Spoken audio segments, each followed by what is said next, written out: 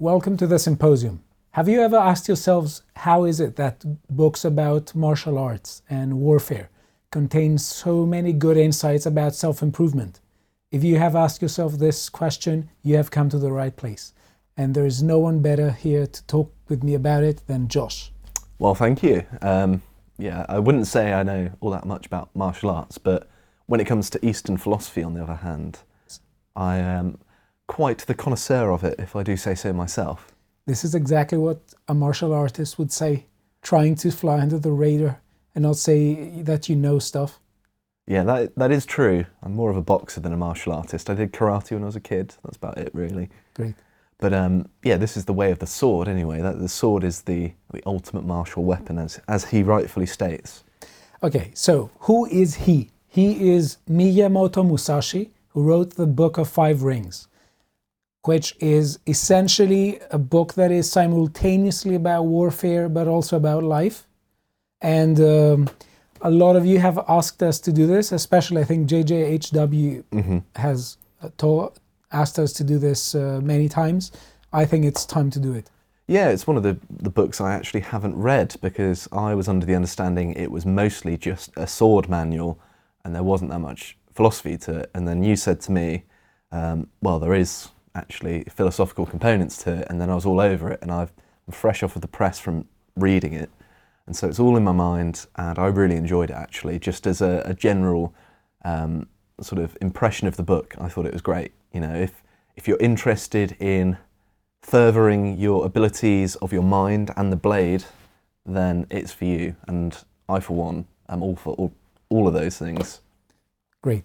So basically, I want to say something that we're not going to do a book review because a lot of the book is concerned with movements and how to dodge the opponent and how to fight and how to hold a sword and how to do all these things. By the way, we do have a sword there. Yeah, I can show you if you want. Yes. Okay. So we're not going to do a book review. We're not going to teach you how to wield a sword, but we are going to talk about the insights we can draw from Musashi's Book of Five Rings and the wisdom we can draw from it when it comes to improving ourselves. Yeah, and there's a lot of philosophy in the book, isn't there? And yes, even the stuff that is a demonstration about how you should approach sword fighting is, and he explicitly says so, an analogy to other walks of life. And I think we're going to get into this in greater detail, but the whole book is almost laden with analogy to other things. It tries to tease out universals of human mastery, I think, is one of the themes that the book tackles, and saying that, you know, a master artisan is similar to a master of the blade in that they both approach their arts with similar philosophies. yes, And he's trying to tease out the similarities. So it's actually quite a good book to approach if you're looking to understand the philosophy of combat and things like that. Let me ask you this, because I have heard that you're an Eastern philosophy aficionado. Strong word, but sure. Okay, so would you say that Eastern philosophy is really based on metaphor, or to a significant extent that when people write in that tradition, they very frequently use metaphors to illustrate what they want to say? So in this book, for instance, there's the word emptiness plays a really heavy role. Yes. I think that sounds like a metaphor. Yes. And there certainly are lots of metaphors, but I would pose it as also a part of the language difference between East and West. So, you know, when we covered the Tao Te Ching, we were talking about how the traditional Chinese characters would be laden with meaning that gets lost to a certain extent because it's a symbol that could mean multiple different things. It relates to lots of different concepts and in specific ways that get lost in translation. And I think that part of the reason we see lots of Eastern philosophy as very metaphorical is that that's kind of what their language encourages, because you have this symbol that represents concepts. That's how their language works. Whereas our language, you know, you have it make up words which make a sound which represents. Okay. a concept, and so it's not as direct. And I think that there's a lot of poetry contained in that approach to language that you don't really get in Western style languages. And so that helps encourage analogy, because you can have clever wordplay and things like that. You have a certain symbol that represents something, but also it has lots of other connotations which the native reader would understand, but when it's translated into English, to try and capture that kind of meaning, you have to use lots of different linguistic devices, and sometimes a little bit of it gets lost in translation, which is a shame. It's one of those things that you kind of have to understand the language to fully grasp what they're trying to get at. But Great. There's still a lot there. Yes. So I think we should let the audience know of a structure that we could follow in order to discuss this, because it's easy to get lost. It's such a rich text that... It's also not very long, which is... Yes, but that is deceptive. Mm-hmm. Would you not say so? Yeah, I caught myself reading a line and then just sitting and thinking about it. So it might be short in terms of the written words on the page, but if you approach it properly with, due reverence and seriousness, you will find yourself sitting and thinking on what they're saying. I found myself kind of staring into space, imagining what it would be like to have to train with a sword every day, because unfortunately I don't do that. But yeah, I think it's quite evocative. There's lots of thought-provoking passages there, and if you take your time with it and read stuff and think about it, because there's actually lots of prompts in there where he says you should reflect on this. Yes, and that was really nice. Yeah, it's good to have that emphasis, because it's implicit a lot of the time in Western philosophy. You don't explicitly say you should think about this. Yes. Or you should meditate on this, because not only does it sound a bit arrogant in a Western sense, in that it's not that common to say that, so you're making out as if what you're saying is a bit more profound than it may well be. But in the East, you've got more of a tradition of meditation. Of course, he references Buddhism explicitly a few times. Yes. Then it makes a lot more sense. It would be presumed that you meditate, and it's just giving suggestions. Oh, this is useful to meditate on. It's already part of your regime. It's not like you're telling someone to sit still and think about what you said. So there's a much different connotation. But I found myself taking to doing it anyway. I didn't really need to be prompted. Yes. But I suppose it depends on who you are and how prone you are to do that. I do that in lots of books. Why it takes me a long time to read a book is that I like to indulge my thoughts as they come up, rather than just sit there and feel like I've just got to slog through it without actually taking time to think about what's being said and incorporating it into my own pre-existing notions of the world. And I think you do get a lot more out of the latter. Yes, I agree with you. And there are several people, they just skim or read something, they speed read it, and they just say, okay, yeah, I read this or that and the other, but you don't see them absorbing the insights of those books. So, okay, yeah, okay, you read the language on the pages of that book, but you didn't absorb its message. Mm-hmm. I think that's one of my favourite things about Eastern philosophy as well, is that it's short and sweet. They don't waste your time. It's meant to be concise, almost refined wisdom, I would say. Like, he's writing at the age of 60 years old, as he says, and he's trying to summarise his experiences in as much of a condensed way as possible. He does quite a good job of it, really. And even though I've not had 60 years of being a swordsman, I could certainly understand where he was coming from, even though, I'm 28 and living in England rather than 60 and living in feudal Japan. So there's something to be said about how effectively he's communicated as well, which you wouldn't expect really from someone who has spent all of his time sword fighting and dueling and things like that. So I think we should say a bit about his biography. We don't know much about him, but we know a few important things. Then talk a bit about the samurai, because he was a masterless samurai. Then talk about the story of the 47 Ronin, because it shows It is considered to be one of the ultimate expression of Bushido. That was the way of the warrior that the samurai were really known for. And see the kind of culture that bred him and the kind of cultural influences that he had in order to develop his own perspective. And then we could focus on the insights drawn from the book that are unbelievably pertinent to self-mastery.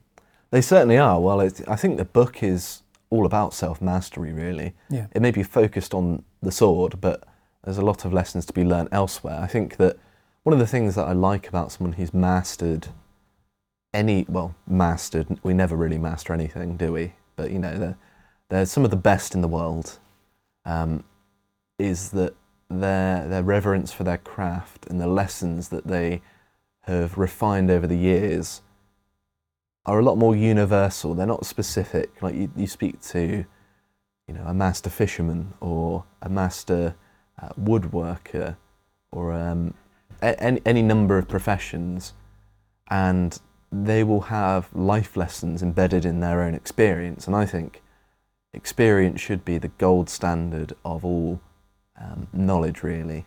I think that it is all well and good to have abstract arguments, but at this, you know, you've got real life experience to back it up.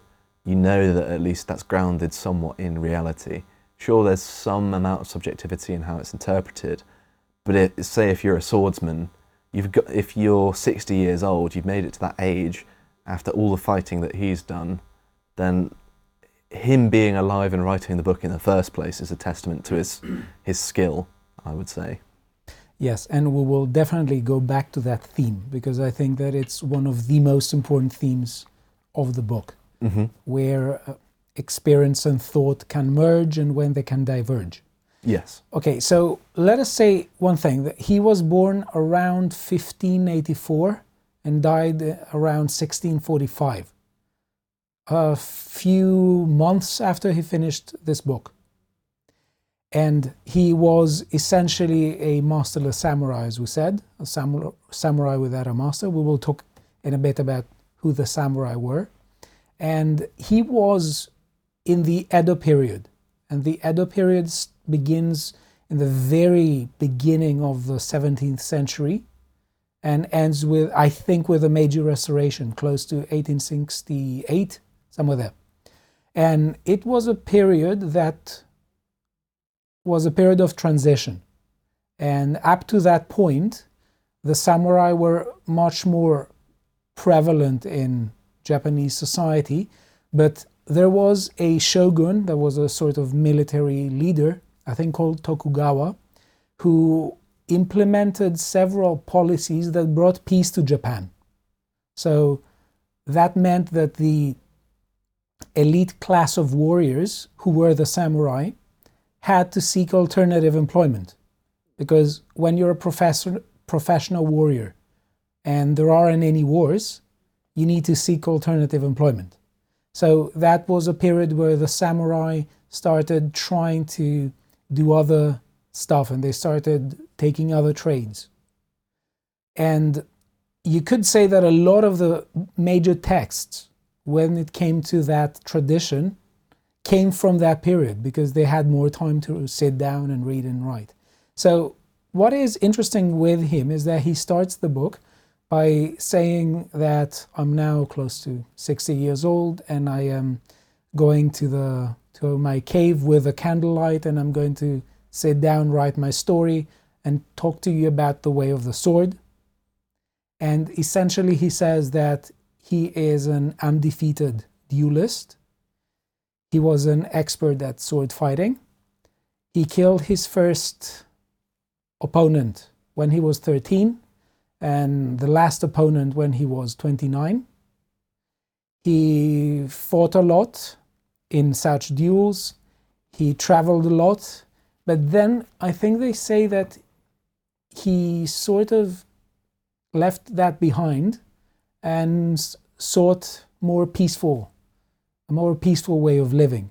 I think some people have said that he was a gardener at some point, and he became a teacher. Anyway, he wanted to impart that knowledge. And he said that he was practicing daily the art of the sword. And at some point he came to the realization when he was 50 years old, and that's a really important thing, that his greatness at sword fighting wasn't so much a greatness that had to do with him amassing and mastering each martial art, but the idea that he grasped something deeper. And that's a major issue that he's talking about. That's a major theme, because he is focused very much on simplicity rather than multiplicity. So he's much more focused on substance than all the various kicks and martial arts. And that reminds me of the Bruce Lee line that I don't fear the person who has performed 10,000 kicks once. I fear the person who has performed one kick 10,000 times. That makes perfect sense to me, yeah. As in that they've perfected the art of one good kick, whereas, it's sort of the being the jack of all trades, master of none. But then I think there is also some wisdom in spreading your expertise and not being too much of a specialist. Yeah. In fact, it might actually be worthwhile touching upon that, because he does discuss I know we're going to talk about his history first, but he does discuss social roles and stuff, and I think we can go into greater detail about that. But he explains that being a warrior is one of the four main professions, and sure, it makes sense that you've got this specialisation and everything. You do this one thing, but in the modern world, I think that it makes more sense to know a lot about the world and know less than be very specialised in one thing, and to be well-rounded and adaptable rather than inflexible but really good on this one thing. Actually, I prefer the notion of being a generalist than a specialist, because you get lots of analogies from other fields, which I'm sure he would appreciate as a lover of analogies himself, which you can translate to other things and bring wisdom from outside that may change how you view something. I think that basically that he would definitely like the idea of mastering all sorts of arts, because he does talk about mastering all the martial arts. And I think that it was expected of samurais to master all martial arts. But I think that we can tie the very beginning of the book with the very end, when he talks about mastery, where I think in the end he says something like, when you really grasp these principles, you will simultaneously break free from them. Yes. Which seems to me to imply something like the following, that we are, in a sense, born into a particular culture, and he is someone who is sort of educated within the traditional martial culture and the code of the samurai. But at the end of the day, what we are developing and the skills and techniques we're developing and we're teaching to the next generation, there are ways in which we try to capture something deeper. So I think that what he says is that at the end of the day, when you reach the full mastery, you will see that all these practical guides, they are imperfect ways in which we try to communicate to others what can be grasped and must only be grasped individually. Yes. So it's sort of some ladders we throw to people to raise them up in order to get them on their own feet. But they can only choose to climb them themselves. Yes. I think he's trying to get at the point that you've got to foster an attitude in yourself about self-mastery. There's no rote learning how to do it. The means of approaching it yourself is the lesson, the main lesson. Once you've got that sorted, then you're okay. And he says something to that effect when he's talking about movement and footwork and things like that. You don't consciously do it. You do it so often that it becomes second nature. Yes. Which kind of reminds me of Aristotle's, discussion virtue. on habituation. Exactly, Yes. yeah. And there's sort of echoes of that as a Western equivalent. And I think there's obviously a lot of truth to that. I mean, the fact that it's present in both East and Western canon should be testament to that, as well as it being relatively obvious to most people just anecdotally that yes, habituation is how you become virtuous, but then I think the true difficulty is knowing or what to look for and being able to stop yourself from doing something that might be a bad habit because it's not always clear. So I think we should discuss a bit about the samurai. I'm looking forward to it. I don't know a massive amount. Okay, so I must say also that I'm not an expert either, but I gathered some information. So basically, I think it's going to be a food for thought symposium. So I think the samurai were something like the elite warrior class of pre-modern Japan. And the history of Japan, at least through the eyes of the scholars, are... Okay, so when we're trying to understand the history of Japan, just like we try to understand the history of any other nation, we are splitting it into periods. And I think that there was a period called the Heian period that roughly extended from the end of the 8th century AD to the end of the 12th century AD. And in that period, there were land-owning nobles, I think feudal lords, that were called daimyo. Daimyos, yeah. Daimyos, yeah. Who basically formed private armies to defend their territories because they were spending lots of time in the imperial court of Japan. So the samurai were essentially warriors that were protecting the lands of their own and the interests of their master. I think the term samurai isn't necessarily a term that was used by themselves. I think they called themselves bushi, that meant something like armed gentry, and their way was called bushido. It's the way of the bushi. So I think they call themselves bushi. The samurai, the term samurai thing was used by other social classes to refer to them. That meant something like attending to a master, something like that. I take this from Thomas Cleary, who has translated many books from Eastern philosophy, and he has brilliant introductions to them. So they practiced the bushido, that was the code of ethics of the samurai.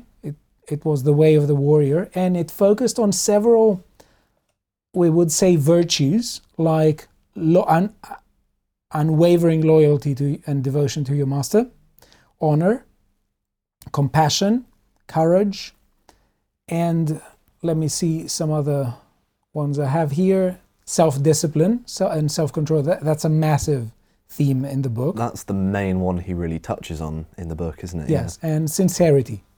And basically, I heard that at their peak somewhere they formed 10% of the army. They were sort of aristocratic warriors. Most of them were highly literate and skilled in various arts. And they were sort of human examples of virtue. And they were also used as exemplars of virtue in order for the lower classes. And they were essentially seeking alternative means of employment during the Tokugawa shogunate that implemented some policies that brought peace to Japan. So they had to do more to take other crafts.